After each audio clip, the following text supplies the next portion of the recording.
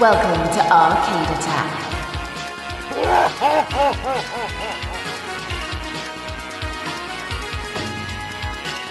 A retro gaming podcast for up to 4 players.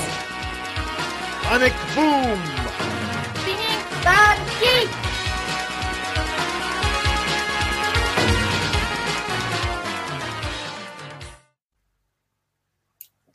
Welcome back, listeners and even viewers, to the Arcade Attack podcast. I've got another amazing guest on today's show. Someone who very kindly gave us a text interview many, many years ago now. I think 2017. It was that long ago. But we've got Dave Grossman in the flesh on the podcast, a true LucasArts legend. Thank you so much for your time today, Dave. Much appreciated. Thanks for having me, and I love that you think 2017 was a long time ago. That's great. If you watch UK politics, it is a very, very long time. But it's hard not to see them. They certainly are visible around the world at the moment. It's crazy right now. But anyway, that's not really the point of the interview. But look, Dave, we're going to talk a bit more towards the end of the interview about Return to Monkey Island. A huge, already a huge success. It's only been out for a few weeks, really, but congratulations on that. But before we get into that side, that sort of recent part of your career, are you happy to kind of start at the beginning and see how things evolved over time? Yeah, sure. Awesome. Let's take a stroll down memory lane, shall we? Yeah. We've had quite a few legends of LucasArts on the show, and I always like to know how you got the opportunity to work in such an iconic company, because I think you were there from quite early days. So I'd love to know how you got the job. Was it your first role in the video game industry? And just fill in the gaps, if that's all right, Dave. It certainly was, and it was sort of one of these happy accidents. The year was 1989, and I had been in graduate school studying artificial intelligence, of all things. I was not specifically looking for a computer games job. I was just looking for a computer job, and I was in the Career Center at UC Berkeley and paging through these folders full of paper ads for calls for people for different companies, and I saw one from Lucasfilm. And I was like, oh, didn't know they made computer games, but that actually sounds really fun. So I went and applied, and I had been looking for a job for a number of months, actually, and fortunately for me, a thing that I'm not very good at, apparently, is looking for work, because I hadn't found anything up to this, but I'd only been on a couple of interviews, and thank goodness I didn't get any of those jobs because I would have missed out on this one. So basically I answered an ad, and I went up to Skywalker Ranch, and I had an interview there, which was, I've talked about this a few times, me on one side of the table and about 6 people on the other side of the table. It was one of these like panel interviews. Ron Gilbert was there, and Gary Winnick was there. And it was early in the morning, and I was kind of intimidated. It didn't really actually go all that well. And sort of midway through, Ron put his pencil down on my resume, and he said, well, I'm quite busy. I got to get out of here and go do some other stuff. And then one by one, everybody else did the same thing. And I just felt like something had gone wrong. But, David Fox was sort of seeing me out. And I said, I feel like something went wrong there. But, don't mistake my sort of casual attitude and sleepy eyes for disinterest. I actually would really like to do this with you guys. And he took pity on me, and they hired me, which was a good thing. I would later learn that that thing about putting your pencil down on the resume was like a sign that people had. Like, really? Yeah, I'm done. Yeah, let's move on to the next. Wow. So you were close not to getting the job, or you think that's fair to say? That must. It seems like it. I mean, I don't know. Crazy. But before you joined LucasArts or Lucasfilm Games originally, were you a big fan of LucasArts, the kind of movies and so forth? Or I wouldn't say a big fan. I mean, I enjoyed Star Wars. Certainly, I was exactly the right age for that. I was 12 when that hit the theaters, and my best friend had a sister who worked at the theater. Wow. And so when it hit my town, she got a little advance notice, and we went to the first screening, which was in the middle of the afternoon on a school day, I think.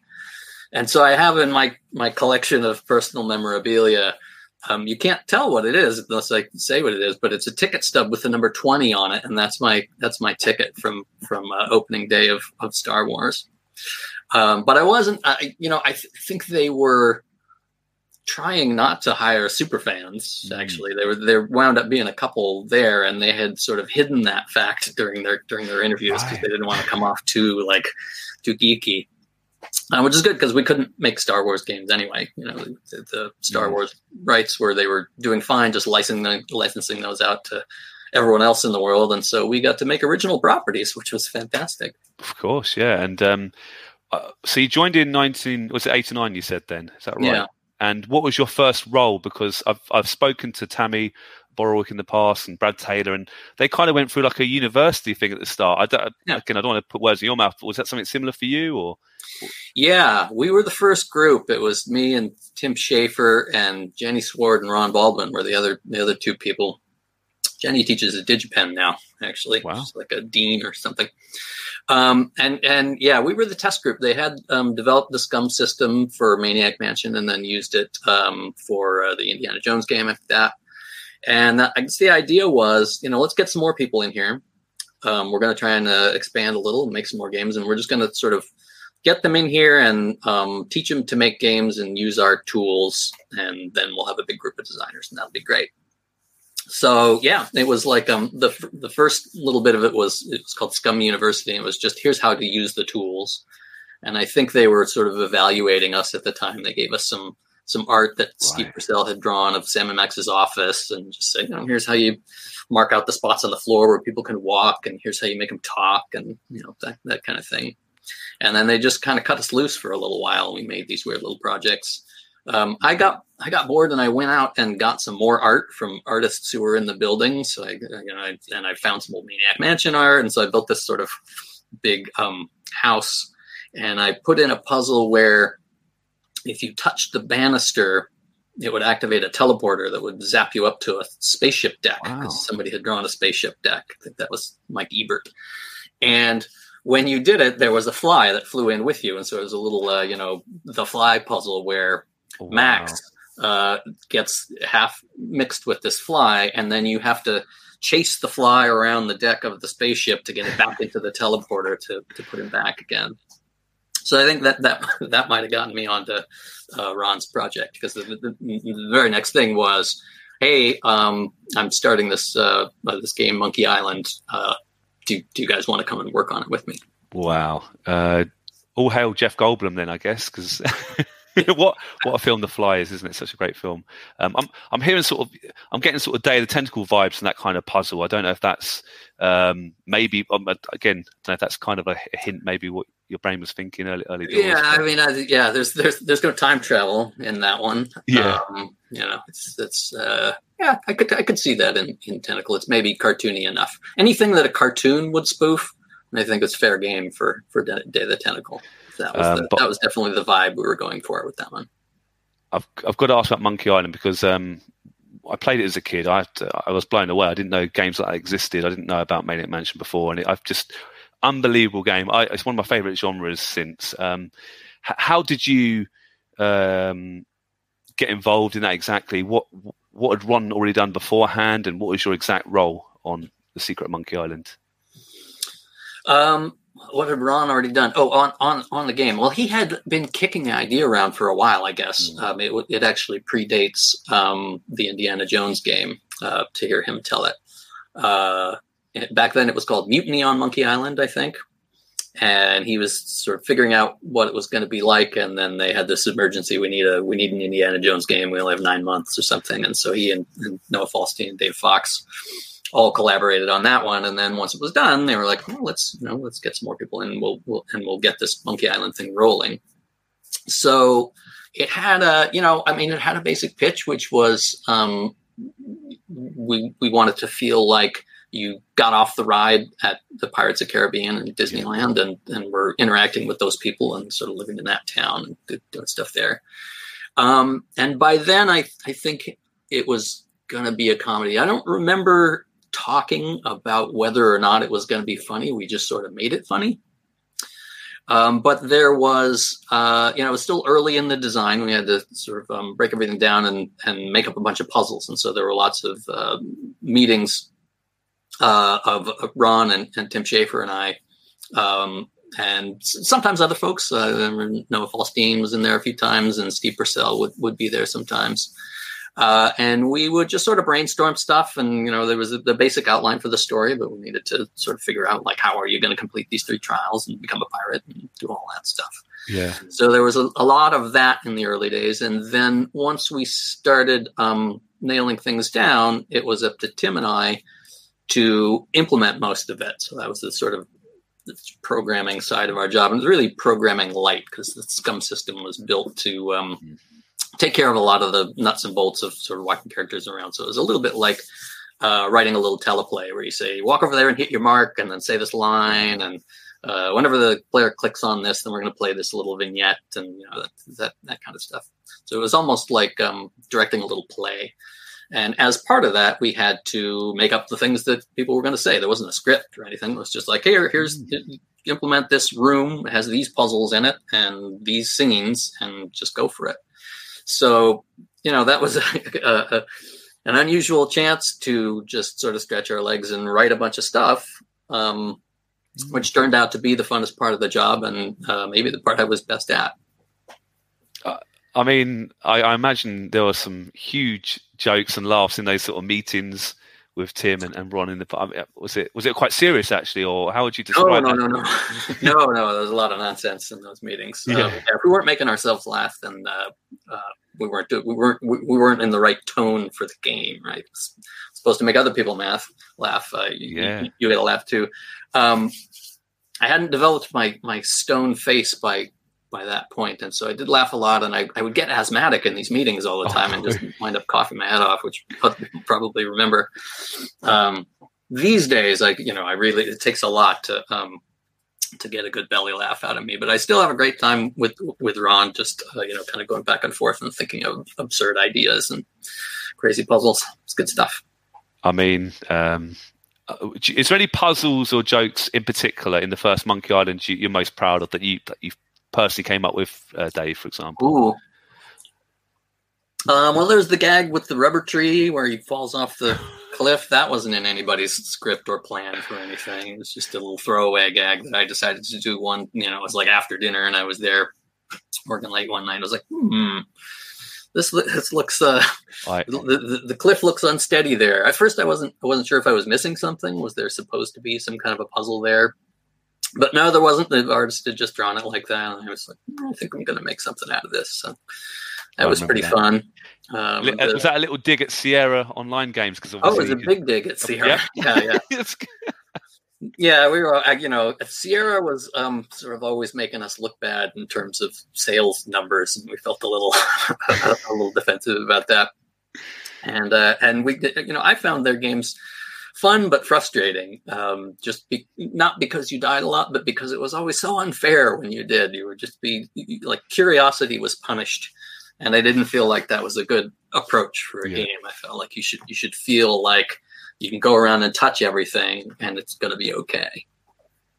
I mean, what a masterpiece. I mean, I bet there was a lot of ideas or even gameplay mechanics, puzzles, characters that you thought about, discussed, but didn't quite make it in the final game. Is there any interesting stories or things that didn't quite make the final cut, if you remember correct, Dave? Oh, man. Well, I mean, that's sort of a constant part of the process, right? As you come up with ideas and you throw them out immediately. Every brainstorming meeting generates 5 times as many ideas as you're ever going to use. And a big part of it is just sort of figuring out, which are the things that we actually should pursue. Not a lot of things get very far, I think, before we throw them out, but there definitely are revisions. And I remember on Monkey One, there used to be a big set of puzzles in the governor's mansion about getting the idol. And we were talking about, there was going to be a guard who was in a chair and I think he was sleeping or something, but you couldn't get past him without waking him up. And there was a stream of ants and some honey or something like this. And you were going to make a little trail out to him. And we were just sort of brainstorming on this and trying to knock the kinks out of it, and it just felt very unsatisfying in some way.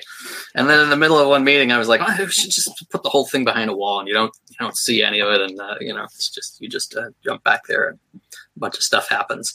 And I said it as a joke, but everybody was like, oh yeah, we could do that. It's not a puzzle exactly, but it could be fun. And then you just sort of come out and you need item X, and we just make a big self-referential joke out of it. And they said, "Okay, Dave, that was your idea. Let's see it. Wire it up." So great. Wow, yeah. Obviously, you're the man to make it happen. Yeah, but it was fun. I mean, I had a good time with the sort of getting into the guts of the sentence building system, subverting it to my own ends, and building that little scene out of it. I mean, a huge success, still spoken about a lot today, the original, and obviously it's spawned many sequels, which we'll talk about soon. But why do you think, Dave, The Secret of Monkey Island was such a success, and it's gone on to be regarded as one of the best, games of all time? Well, I don't know. I mean... I think we did do some things right. I think that the tone is very approachable. It's sort of light and airy, but it's got its serious side too. So there's a little something there for everybody. I like comedies best when there's something underneath them for me to care about. Yeah.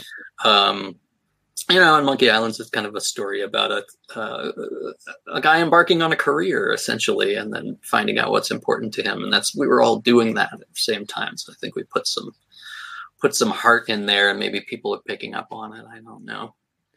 But apart from that, who can say why people are still sort of picking it up today and discovering it and liking it? Well, that's a question you should ask the audience. Yeah, true. When you find out, come tell me. Well, I'm a big fan, so I definitely tick my boxes. Definitely. When it was shipped, then when Secret Monkey Island was shipped, what was your role then? Were you straight onto Monkey Island 2, or was there like little projects in between? Was discussions or? No, we split up briefly. Tim went straight on to Monkey 2, and I went on to The Dig. I was working with Noah Falstein on the very first version of The Dig for a little while, and that was a game that kept coming back over and over. It didn't. That first iteration of it didn't last long because I think there was pressure for the studio to actually account for its expenses and start making a profit, right. Which, we've been sort of relying on, we're part of a giant film company. And in those early days, there was not a lot of pressure on us to do anything other than make stuff that was fun. But every now and then, someone would come around and say, what are you guys actually doing in here? It doesn't look like any of these projects are going to hit their schedule, and let's just sort of pick some of them and put all the people on those and continue.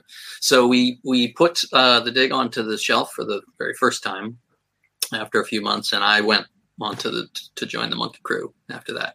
And it was good. I felt good being back on Monkey Island again. Actually, I liked the humor and wanted to be there. We could probably spend a whole hour talking about The Dig and its development and how it finally came out. And I like The Dig, by the way. I think it's a good game, but I think the game I've played is probably quite different to the one that you started work on. Is that fair? Oh, yeah, because, it sat on the shelf for a while, but nobody was willing to give up on the idea that we could put Steven Spielberg's name on a box. I think frankly, the people who counted the beans were excited about that. And so it got picked back up again by Brian Moriarty later, but he just wanted to start over. So he actually started from scratch and started building a new engine, too. He didn't want to use the SCUMM system for it either. Right. Before I forget, actually, did you ever get a chance to meet Steven Spielberg or George Lucas at your time at LucasArts? I did. I met George a couple of times during. I mean, I worked there for 5 years. As a sort of an underling and as a project leader. He would come around about once a year just to kind of check in on us, but he wasn't all that interested. I did take a meeting with him and Steven Spielberg together right at the beginning of the dig. And it was, I think, Noah Falstein who was leading the project, and Ron Gilbert was there, and me. And it was, it was ostensibly to toss around ideas for this thing. And so I insisted on being there. But I was really intimidated by people in the room, and especially by George and Stephen, who have they've been friends a long time, and they just had a kind of a lickety-split whirlwind dynamic together. So they did almost all of the talking just between the two of them, and Ron and Noah would jump in occasionally and get a word in, and I just basically watched the whole thing. Didn't really do much. Must have been pretty incredible still. Yeah, good times. Well, let's talk about Monkey Island 2, because I, again, loved it on the Amiga. I think there's about 12 discs on the Amiga version I had. It's absolutely incredible. But what a great game that was. I mean, what was your main aims, your main sort of... Did you have it? Was it exactly the same as Monkey Island 1? Was it, we've got to take it this direction? I mean, what was the, Oh, well, I mean, we were making some differences in the art, actually, at the time. I think that was when we got the scanner, which was exciting. Meant we could, instead of drawing stuff on the computer, we could do a painting and then scan it and then touch it up, which was kind of going to get us a completely different look. It was very cool. And the scanner was, it's just like a flatbed scanner that you see now. All right. Except slower, and it cost $10,000. It was pointed out to us very concretely. This machine cost $10,000. Do not break it. And you had to, reserve time on it. There was only one. It was over in the art building, and I'd go over there after hours and scan stuff to put on the desktop of my Macintosh. Oh, nice. But it did make the game look really different. From our end, designing the thing, it was really. It wound up kind of being about making a sequel. We just can't seem to get out of making these games about ourselves, really. The gist was, Guybrush he's defeated LeChuck, and he goes around and it's like, hey, I did this great thing, and nobody really knows about it or makes a big deal about it. Like, yeah, what? Who?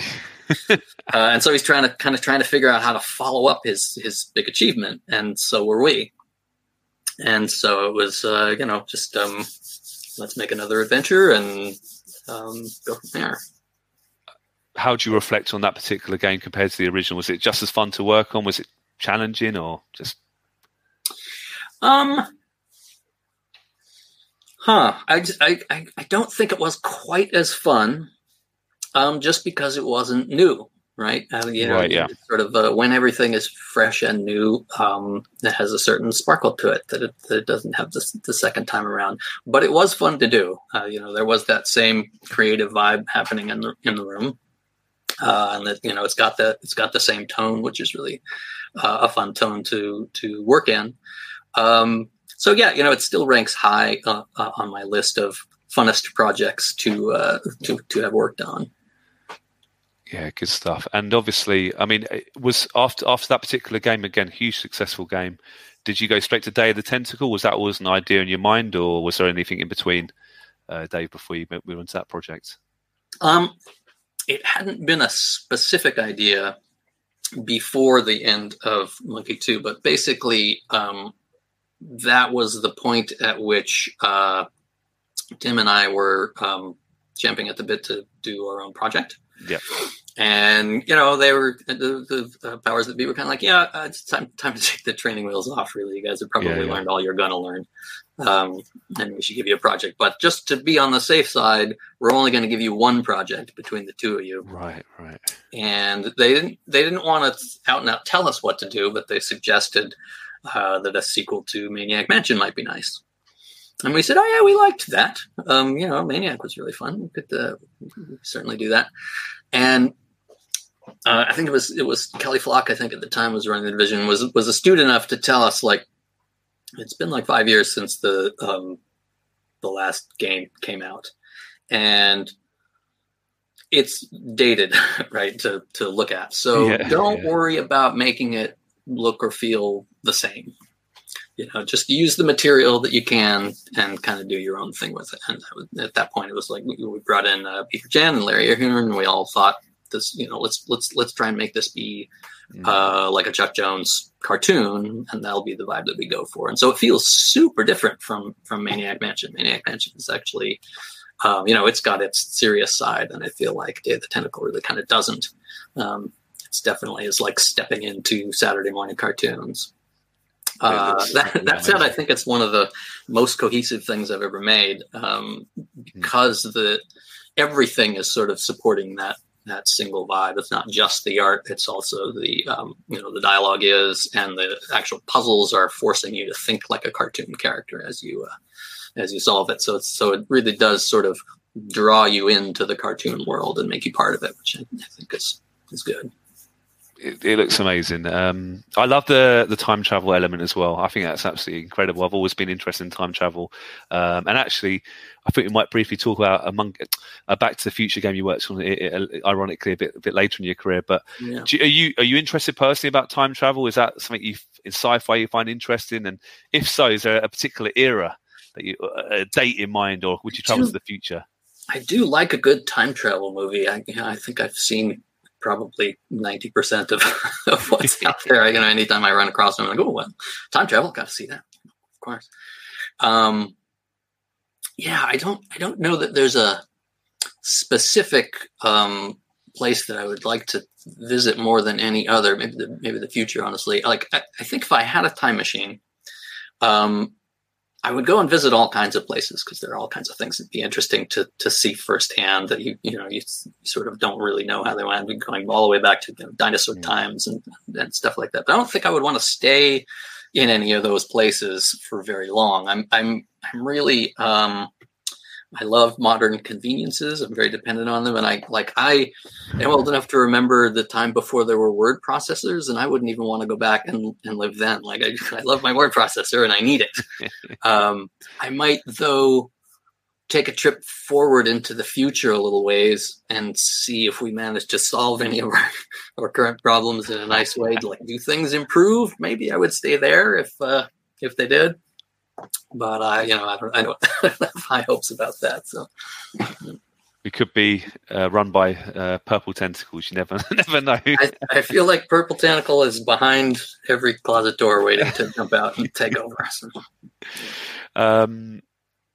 So after, again, what was the kind of vibe for you at LucasArts at the time? Was it you feeling like massive success? Were you chomping at the bit to sort of move on a little bit? Because I don't want to speak for you, but I think you left quite soon after, or you kind of worked back on a consultancy role. Again, I just want to sort of understand the next basically, yeah, yeah. Well, massive success was not the vibe. I mean, the game sold okay, but there wasn't this. The mystique around them took some time to build up. I think we got a couple of awards for Tentacle at the time, but the awards were smaller back then.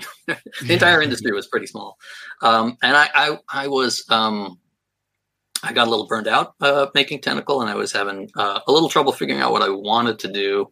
And my personal life was also nosediving at the time, and so I was just sort of having a miserable time going into work every day. Sorry, Dave. And eventually what I did was I went on a vision quest. I took a leave of absence. I got on a bicycle and I rode up the coast until I got to another country. Really? Which was, it was quite a long trip. And I along the way, I stopped in Seattle, where by that time Ron had moved up there and had started Humongous. So he was there at the time, and I stopped in and talked to him. And by then, I had figured out that I wasn't going to stay in the job; that I was going to leave LucasArts and do something where I could do a little more of the designing and writing, and a little less of the sort of weighty responsibility of producing things and being responsible for other people's output. Ironically, I do way more of that stuff now, but back then that was sort of weighing on me, and I just wanted to get more writing done. And he said, call me when he had an agreement. He couldn't solicit anybody who worked at LucasArts, but he was just basically like, if you do quit, give me a call.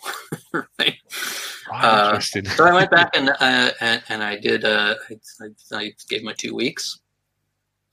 And then, ironically, the first thing that I did after that was went back and worked some more on Full Throttle, which I dipped my toes into right before leaving. I was just about to go on the trip, and they said, "Well, could you wait a few weeks and just do like a draft of a script for Full Throttle?" Because Tim has 5,000 responsibilities. He's just having trouble getting started. So if you gave him something he could bang around and hate and rewrite, then that would be good for him. So I did that, and then went off, and then. Afterwards, when I went freelance, they called me up like a month later and said, "There's this scene in the game that's a demolition derby, and we think that the only people who know enough about the Scum system to make this work are you and Tim. Tim can't do it because he's too busy. Would you be willing to try and put this thing together?" So there is that really awkward. Demolition derby scene in Full Throttle that was programmed largely by me, using a system that wasn't designed to do that stuff at all. I mean, there's didn't even have floating point math in it. So we're trying to sort of calculate all these collision vectors and stuff using just little integers and pixels. And I don't know, it's not great, but it wouldn't be in the game at all. I can picture it. I've played it quite recently, the remastered version. I know exactly what bit you're talking about. Yeah. Again, Dave, I don't want to get into too much of. I don't want to be negative, but was it? It was the right time for you to leave LucasArts. Then, do you think Full Throttle was your last kind of thing? Were you happy to kind of then cut ties? And how do you personally reflect back on that time at such a amazing company? Do you have mainly positive stories that I take it? Yeah. It was a great group of creative people. I really liked working with them. You learned a lot. It was a great place to start a career, honestly. There was a pretty high turnover rate at the studio. And by the time I left, I think there were only 4 people in the group who had been there when I started out of a couple of dozen. So, people think of it as like, oh yeah, you worked there and you would stay there forever. But actually it was very much a place where people would go and they would do some cool things, and then they would start a studio or something like that, and leave and kind of go and do their own thing. So actually, by the time I started freelancing, I had a lot of contacts elsewhere in the industry, or just people who used to work with me at LucasArts. So it was not hard for me to find things to do, which is good because I'm apparently not that great at finding things to do on my own. I just sort of drift from opportunity to opportunity. Yeah, and you kind of mentioned it a bit earlier, but obviously when Ron left, were you a bit gutted yourself? Was it quite sad when he decided to leave? And you obviously worked with him a bit down the line at Humongous Games. So how was that particular time? I don't want to speak for Ron, obviously, but was it a sad time? I was going to leave with him. Actually, right. That was the initial plan. Tim was too, until he said he was going to start the new studio in Seattle instead of locally. And we had, with local and family ties, Tim and I, and so we said, well, I think we're going to not come with you in that case, and we'll stay here and make Day of the Tentacle instead. Which I'm glad we did. Actually, that was an important thing to do at the time. Yeah, and then I have worked with Ron a bunch of sort of on and off over the years. Every night, if he calls and I'm available, I try and say yes. We did a couple of designs together, kind of early, right after I started freelancing, that never got produced. That this was the idea was he was going to do adventure games for grown-ups. In the context of Humongous, which was a studio that made children's games, but they were like, okay, we've got this children's game thing going now, and we want to have another, like another label for adults, which eventually they did do start Cave Dog, which was that. But there are a couple of designs in a drawer somewhere that Ron and I did, and I wrote scripts for that didn't get produced, and then he called me up one day and said, we're doing this Bedhead Ned game about a little kid who dresses up like a superhero and kind of runs around in his pajamas. Eventually it became called Pajama Sam. And we want it to be kind of weird. And, would you want to write that? I know you don't really do kids games, but we think you'd be good for it. So I said, sure, I'm not doing anything else. And I just loved working on it. It was so much fun. Yeah. And, there was something about this sort of, wholesome atmosphere and writing on 2 levels, writing for kids, but also for the grownups who are going to be playing with them. And, it was sort of, we did several of those, and it would be like, we'd get together and sort of work out the puzzles over about like 3 days. And then I would go off for 12 weeks and just write a script and then just sort of hand it off. And then I didn't have to do anything else. And they would just make this really great game out of it. I enjoyed everything about that. So I sort of accidentally became then a children's game writer that other people would come to. And I worked with on some Disney stuff and Fisher Price and some other companies. Not really ever having intended to get into children's games at all. I just sort of fell into it but really enjoyed it. Oh, fair play. I mean, that sounds quite fun, actually. Yeah. Giving a lot of creative freedom. Obviously, you worked at Telltale Games as well.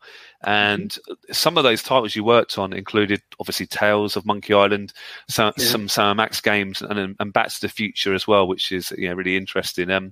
What was that chapter of your life like? Was it really different? And was it also quite interesting to work back on some old IPs or franchises?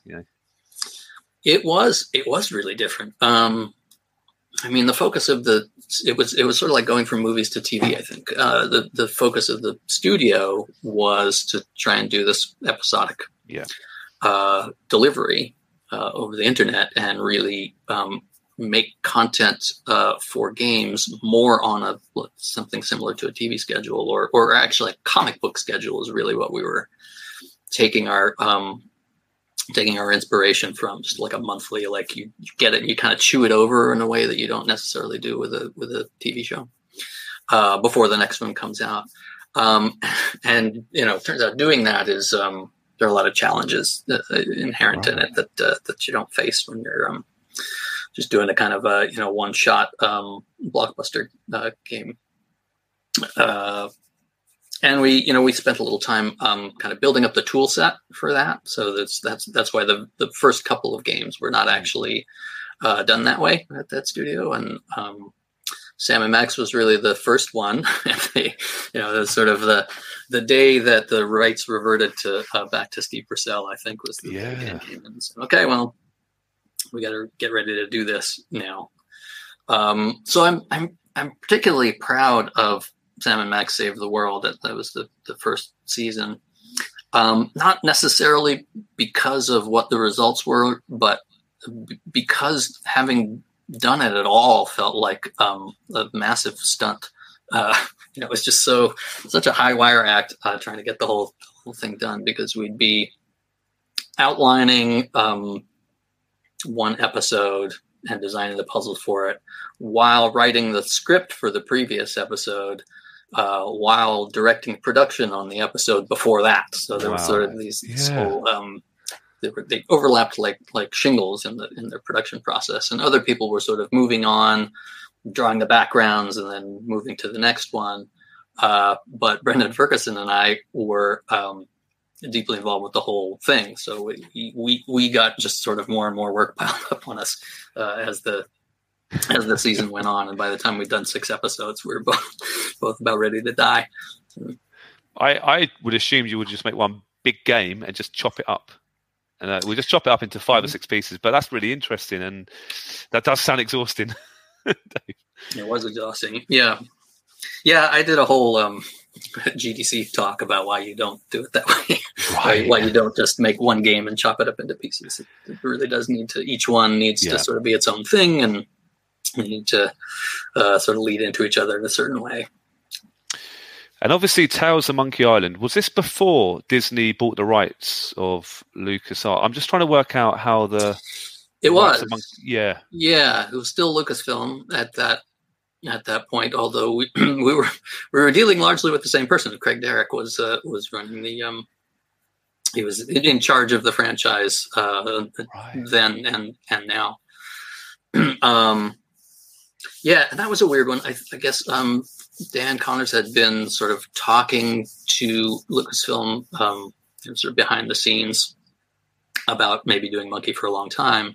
And I think what happened there was they got a new president, which they used to do about every 2 years. I forget what it was, but he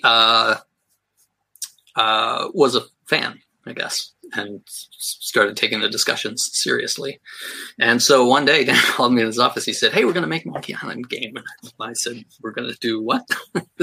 Really? That sounds kind of scary. Are we sure about this? And so I guess we should call Ron. He said, "Oh no, you can't call Ron. No. No, the whole thing's secret. Can't tell him." Right. And that was the point at which I started to have my doubts about it. I just that didn't feel right. Yeah. And I would later learn that it was mainly because not all the contracts, I guess, were completely signed.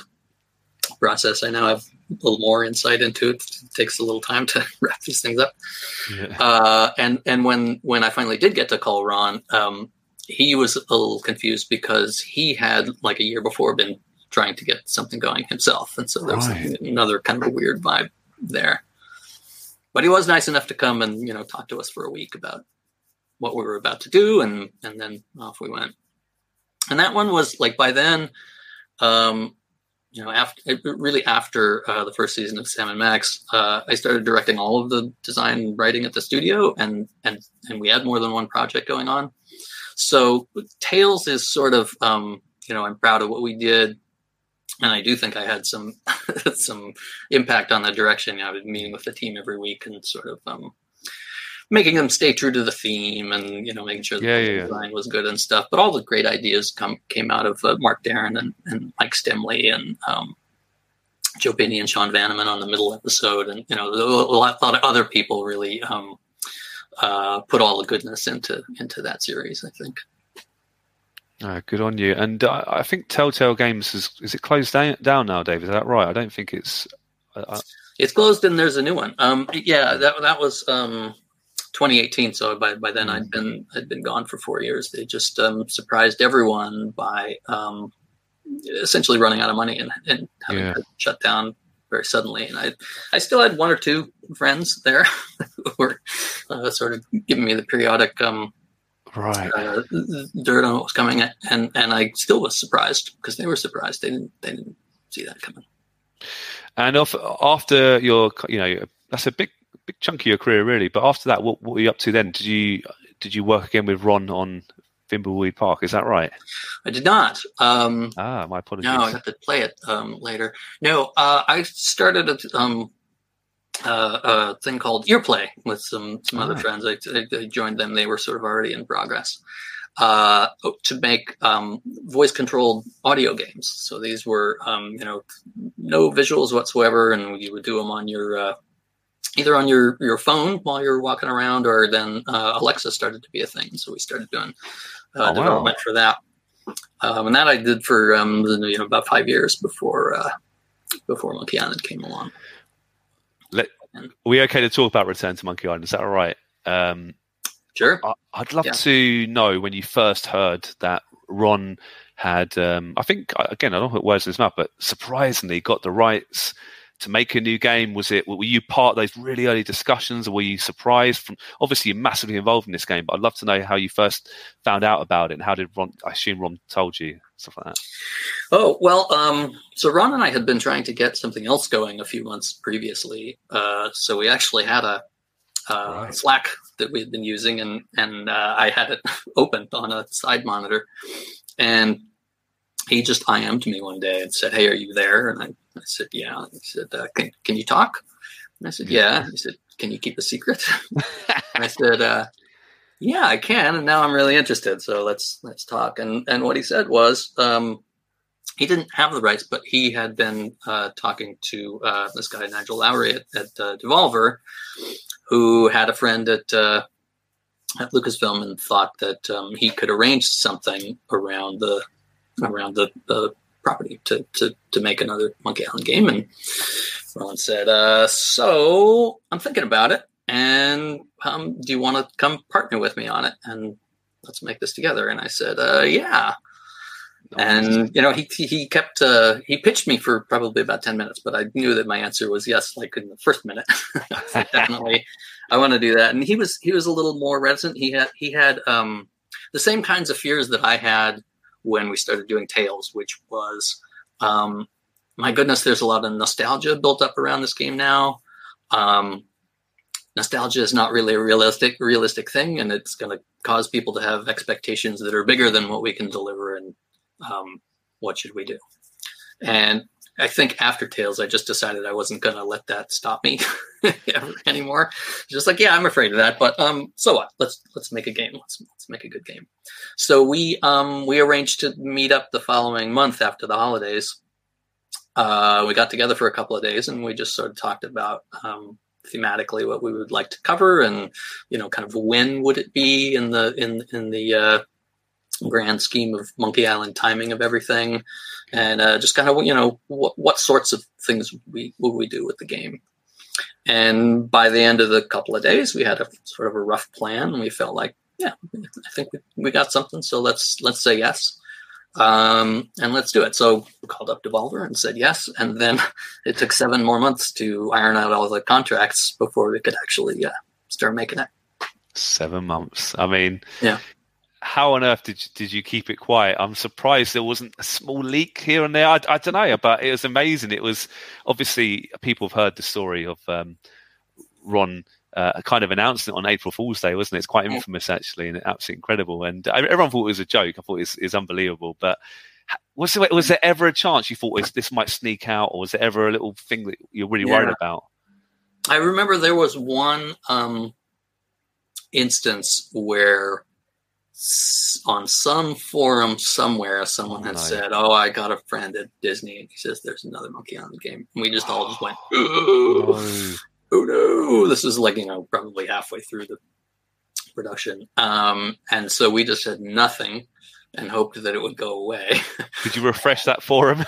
Yeah, and it did. No other mention was ever made of it, and so I guess apart from that one, I don't even know if that was a real thing. It might have just been wishful thinking on somebody's part, but I didn't see anything else. And I have an elementary school age kid who I locked out of my office for 2 solid years, right? So that he wouldn't know what I was working on, because he understood what Monkey Island was by then. We'd been playing the games together, and I don't know how much he talks to his classmates and how much the teachers hear or any of that. So I just said, best to just put the big lock on the door and not that. Not worry about it. That was uncomfortable. For 2 years I couldn't talk to any of my friends about what I was doing, and I don't much like keeping the secrets that far locked down. And was it always Ron's idea to release it, or announce it, I should say, on April Fool's Day? Was that always kind of like his thing? It was. That was part of his pitch in that first 10-minute conversation we had was, and I want to announce it on April Fool's Day. And I was aware of his notorious anti-April Fool's Day stance. And my immediate reaction was, that's a terrible, terrible idea. Because I thought it was a joke. When I first saw it, I thought, Ron, this is, but yeah. And I was worried a little about, people would think it was a joke, and then we would have to fight against that. But then I slept on it, and I thought, that's not really true. Actually, it'll make a splash, and people love it. And I called them up, and I said, you know what? That's not the worst idea ever. That's the greatest idea ever. Should definitely do that. It must have been fun for you and Ron to look at the reactions and see what people were thinking. It must have been quite incredible time, actually. after keeping secret for so long, yeah. Yes. What a relief. Oh my goodness. I could tell my parents, I could tell my son. It was nice. The trailer came out, and again, I don't want to be negative, Dave, but there was a few people not happy with the artwork, and this is not like pixel art and so forth, and that must have been disappointing. But again, I don't want to speak too much about negative feedback, but what was your reaction to that initially? Yeah. I mean, we knew from the beginning that because we weren't doing pixel art, that there were going to be some objections to that. I don't think we really expected them to dislike the style that we did choose that much. And I don't know how much of it was really that and how much of it was really this isn't pixel art and therefore we don't like it. But it did feel very familiar to me because, the whole 9 years that I was at Telltale, we made a lot of games, and we always had deliberately a lot of interaction with the fan community. That was part of the idea behind the studio, was going to talk to these people a lot. And inevitably, anytime we announced anything, we wouldn't even show people the art. They would just assume we were going to screw it up, and we wouldn't tell them who we were casting. We would just assume that we were doing a terrible job until we eventually put the game out, and then they would all go, "Oh, this is really fun," and then they would stop talking about that. But it just that kind of sort of knee-jerk negative reaction was something I just got really used to, and I just felt like, yeah, that's the internet these days. It just happens. So I think I was less fazed by it than maybe Ron and Rex were. Ron took the brunt of it. People went straight to his blog, which was kind of the worst part. I think on Twitter you could sort of ignore that stuff. But I think overall it's been positive. I think, and when it's come out, and again, I think this is true. I read it the other day. I think Ron might retweeted this, but I think it's the fastest selling Monkey Island game of all time. And correct me if I'm wrong there, Dave, but it is doing. Again, I don't know if you've got any numbers how well it's doing, or you're allowed to share that, but the reviews have been really high, and I'm playing it right now. I haven't finished it. I'll put my hands up. I'm halfway through, I think, but I'm loving it. And how do you reflect on the initial? I know it's still relatively early when it's come out, but how are you feeling about the overall sort of feedback of the game? I'm feeling great about it, actually. I mean, I had my worries. Anytime you sort of let something out into the world, you're concerned about what people are going to think about it. But people have really loved it, and they've responded and said they're crying at the end and stuff, and I'm just like, wow, okay, fantastic.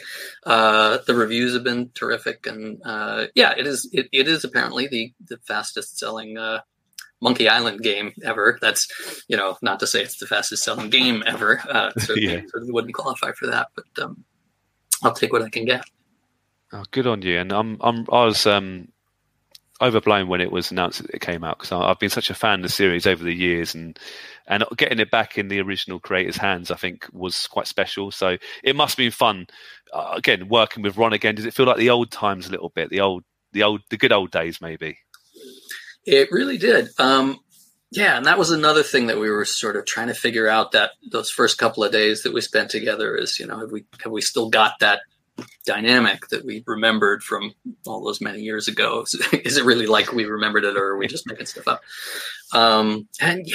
It's still great to get in a room with the guy and toss ideas at the wall and see what happens. I think we have a particularly good dynamic. We sort of respect each other's opinions. We're on the same page pretty often, and then when we're not, we have good ways of figuring out who's more right, just by discussing it, sort of nobody's being defensive about anything. We're just really trying to have a rational discussion about the merits of the puzzle or the story moment or whatever it is. And sometimes one of us goes, I think you're right. Let's do it your way. And other times, this is pretty rare, we have to figure out who cares more and just go that way. And that's a little dicier kind of a process, but generally works. Good on you. And do you have a particular favourite puzzle or even character within the Return to Monkey Island that you're most proud of? I went through a series of favourite characters. It seemed like most of them were on LeChuck's crew. I really liked the crew. And that was one of our first ideas, was let's get into what it's like on LeChuck's ship.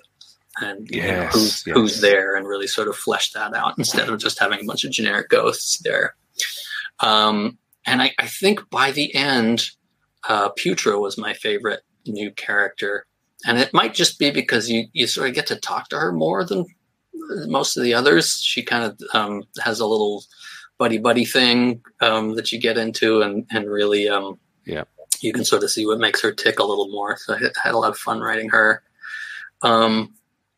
But at other times it was, it was Flaregori, and for a while it was Iron Rose, and I just sort of liked all those people on the ship quite a lot.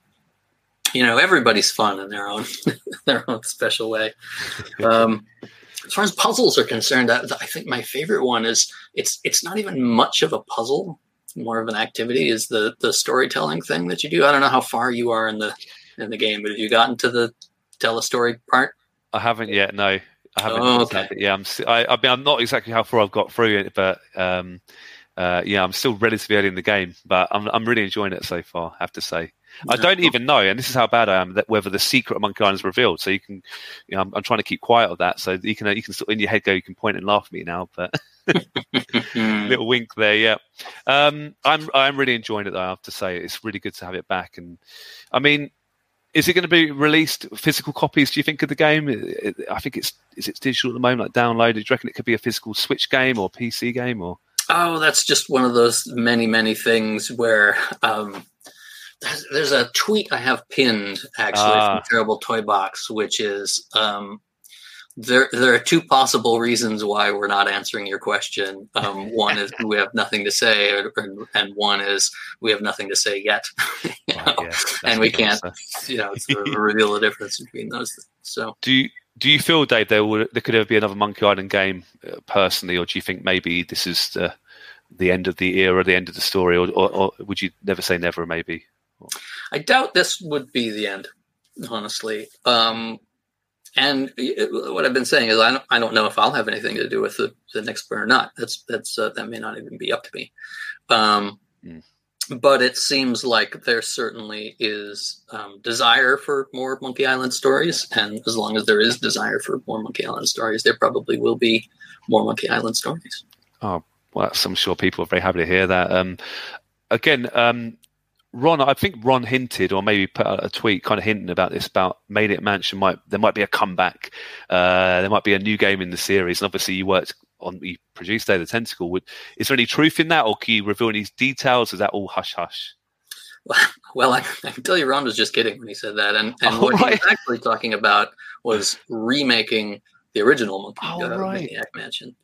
Fair enough. That could happen. There could be a new game in the series. Any of that stuff is possible, but there aren't actually current plans for any of it.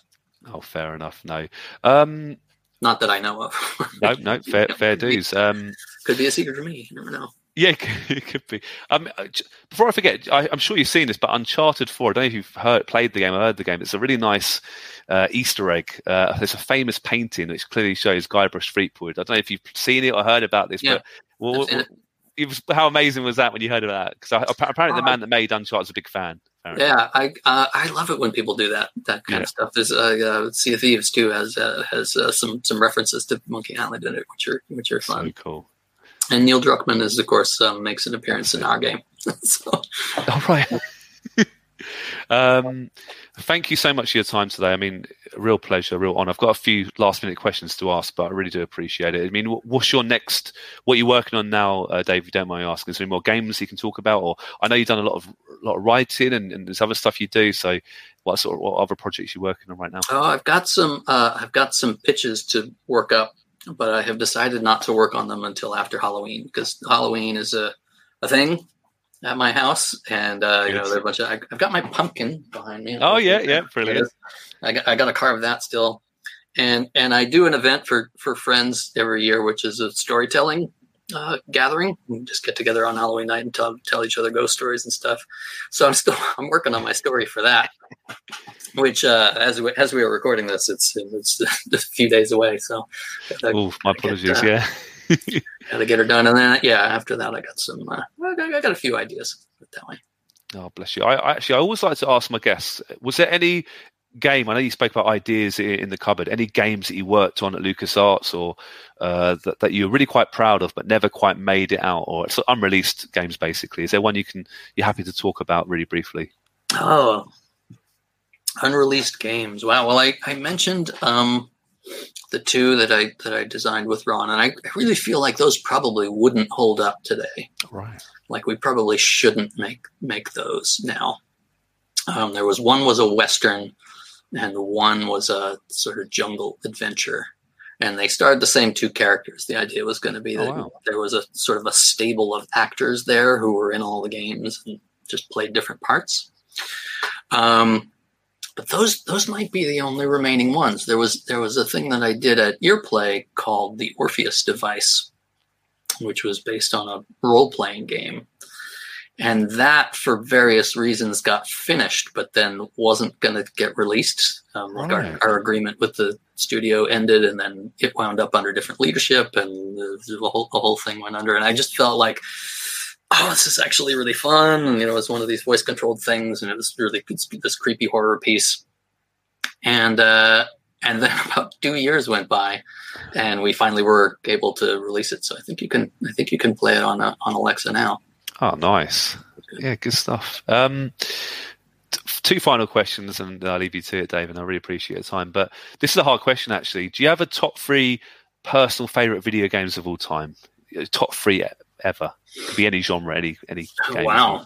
I like different things for different reasons. Certainly, Colossal Cave Adventure was... I played that in 1978, and that was my first adventure game. It was the only adventure game at the time, and that's one where even 10 years later, I found it really frustrating to try and revisit it and play it, but it left its indelible mark on me, and many of my design compatriots too, just by kind of setting the ball rolling for adventure games in general. I love Link to the Past. I still revisit that one every once in a while. Just such a great... it's just so elegant, and it just unfolds so nicely, and it's always sort of foreshadowing its next big moment and its next big piece of gameplay and next tool and stuff. And I sort of take that as an inspirational sort of structural masterpiece that I like to... I've played that one with my son too. Yes, classic. Yeah. What else? What else do I play a lot? I just recently was revisiting all of Monument Valley, actually, for some reason.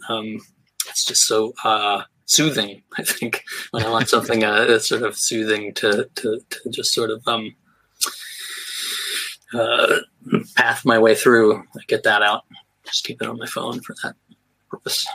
Oh, bless you. Well, yeah, good choices. And I've actually asked you this before in the text interview many years, well, a few years ago now, it's not many years, but if you could share a few drinks with any video game character, who would you choose and why? And you can change your answer or keep to your original one if you remember, but who would you like to have a few drinks with around the bar? Have a few pints of grog, maybe. Well, somebody fun. Stan's a good talker. I might have drinks with him. Then I wouldn't have to hold up my end of the conversation at all. I could just, kind of listen to him go. Elaine's probably got better things to talk about, though. These are just our characters, though. I really it could be about folks from other games. I believe you told us in the text interview that Link would be a good person to talk to because he's very quiet, obviously. Yeah, he's very quiet. He never says anything. We should just get Link and Stan at a table together. Wow, yeah, 2 opposites. They might connect, mightn't they? Stan can sort of blah blah blah, sell, and Link can just sort of nod and drink beer. I'd join him. That sounds a fun evening, to be fair. But Dave, thank you so much. It's a real pleasure, real honor. Good luck with your future endeavours and your books and games and so forth. And I'm really looking forward to finishing off Return to Monkey Island. I mean that. So thank you so much for all your work on the amazing games. Thanks a lot. Thanks for having me. Thank you. Thanks for listening to today's podcast. We really hope you enjoyed it. You can tweet us at Arcade Attack UK. We're also on Facebook at facebook.com/Arcade Attack UK. Check out our website at arcadeattack.co.uk for lots more retro gaming goodness and to delve into our archives. Our podcasts are also available on Spotify, Stitcher, Podbean, YouTube and Apple Podcasts. Please leave us a review and a rating, we'd really appreciate it. If you'd like to support Arcade Attack, please check out our Patreon page at patreon.com/arcadeattack, which will give you access to exclusive podcasts, interviews and other bonus content. So, until next time, take care and we'll speak to you soon.